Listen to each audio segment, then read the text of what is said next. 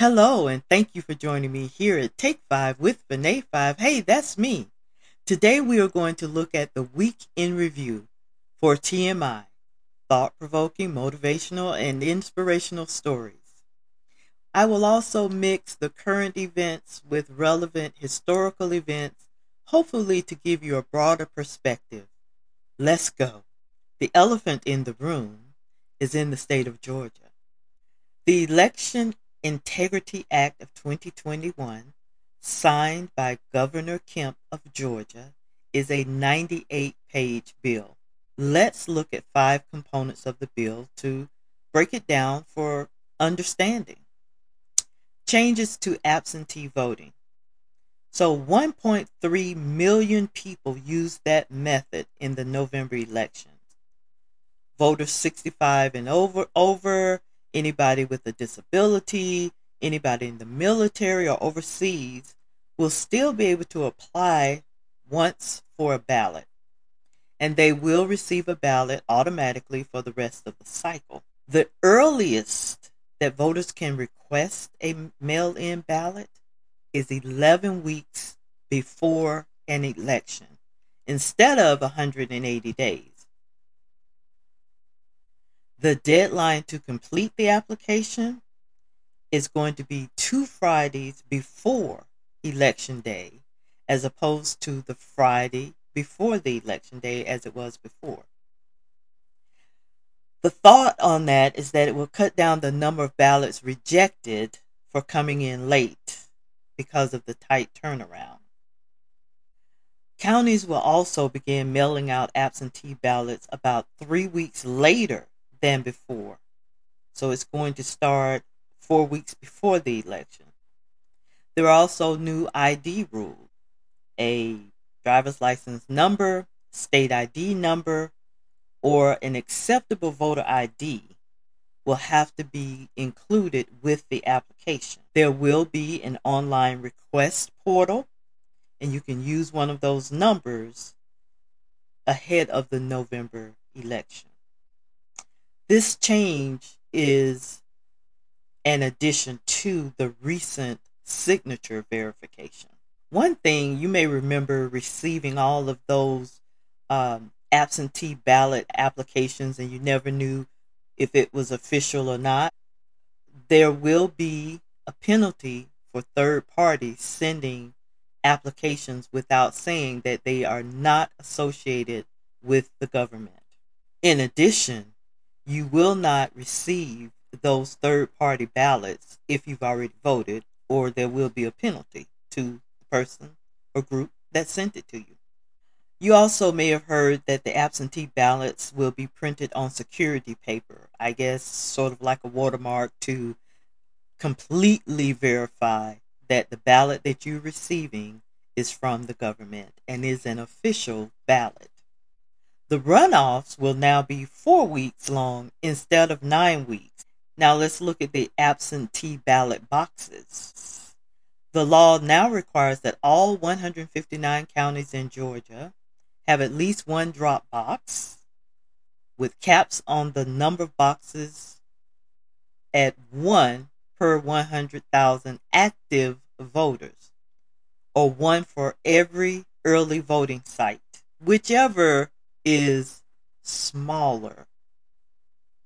It also moves them inside early voting sites instead of outside on government property. The drop boxes will also only be accessible during early voting days and hours instead of 24/7. Let's look at changes to early voting. One of the biggest changes will expand early voting access for most counties, adding an additional mandatory Saturday. So that will provide 2 Saturdays, and Sunday voting hours are optional. Counties can decide to provide 2 Sunday voting opportunities. Counties can decide to have the voting open as long as 7 to 7 or 9 to 5 at a minimum.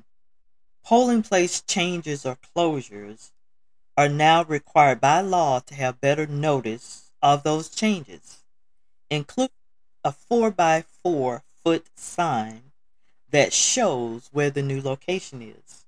Let's look at that, handing out the water and food to people standing in line. The new law says that anyone except poll workers cannot hand out water to voters in line.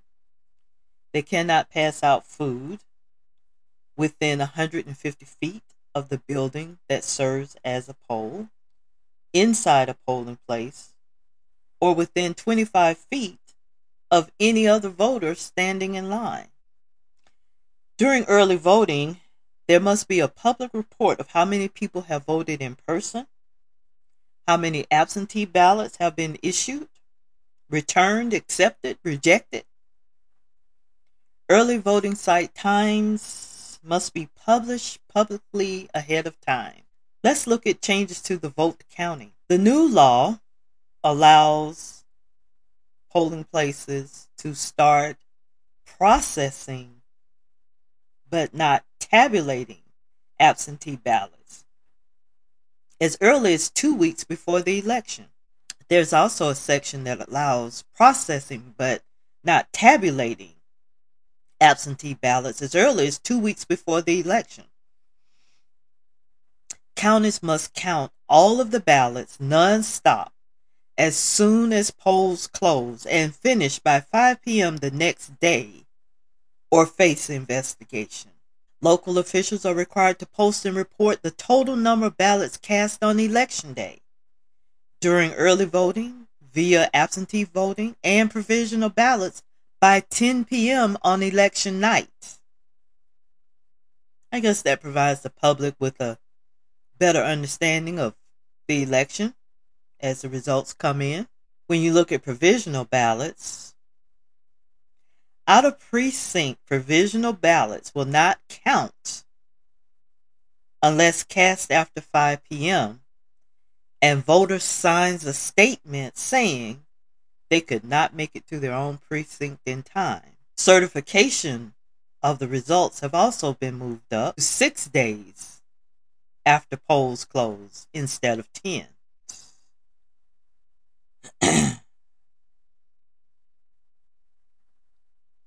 So counties are also responsible for reporting the results of calibrating and anything that is done with the voting machines. Another change is polls with more than 2,000 voters and wait times longer than an hour would have to hire more staff and more workers to split up the precinct and after that election. More than 1,500 of Georgia's precincts had over 2,000 voters. There's going to be an increased requirement for training for poll workers. Training is always a good thing. Let's talk about the state election board. We don't normally interact directly with the state election board, but what's happening here is the Secretary of State will no longer be the chair of the state election board. The new chair will be a nonpartisan but appointed by a majority of the state House and Senate. The chair would not be allowed to, in the past been a candidate or have participated in a political party or organization or campaign or made campaign contributions for 2 years prior to being appointed. The law also says the governor should appoint someone if the position becomes vacant when lawmakers are not in session. You think about this gives more power to a board to intervene in county elections that are deemed underperforming.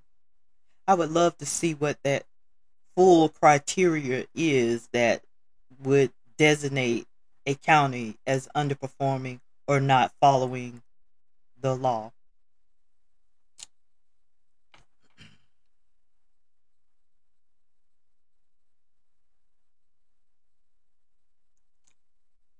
The board will be made up as follows: the legislature appointed chair, and the 5-member board made up of 1 member appointed by the House, 1 appointed by the Senate, and 1 each picked by the Democratic and Republican state parties.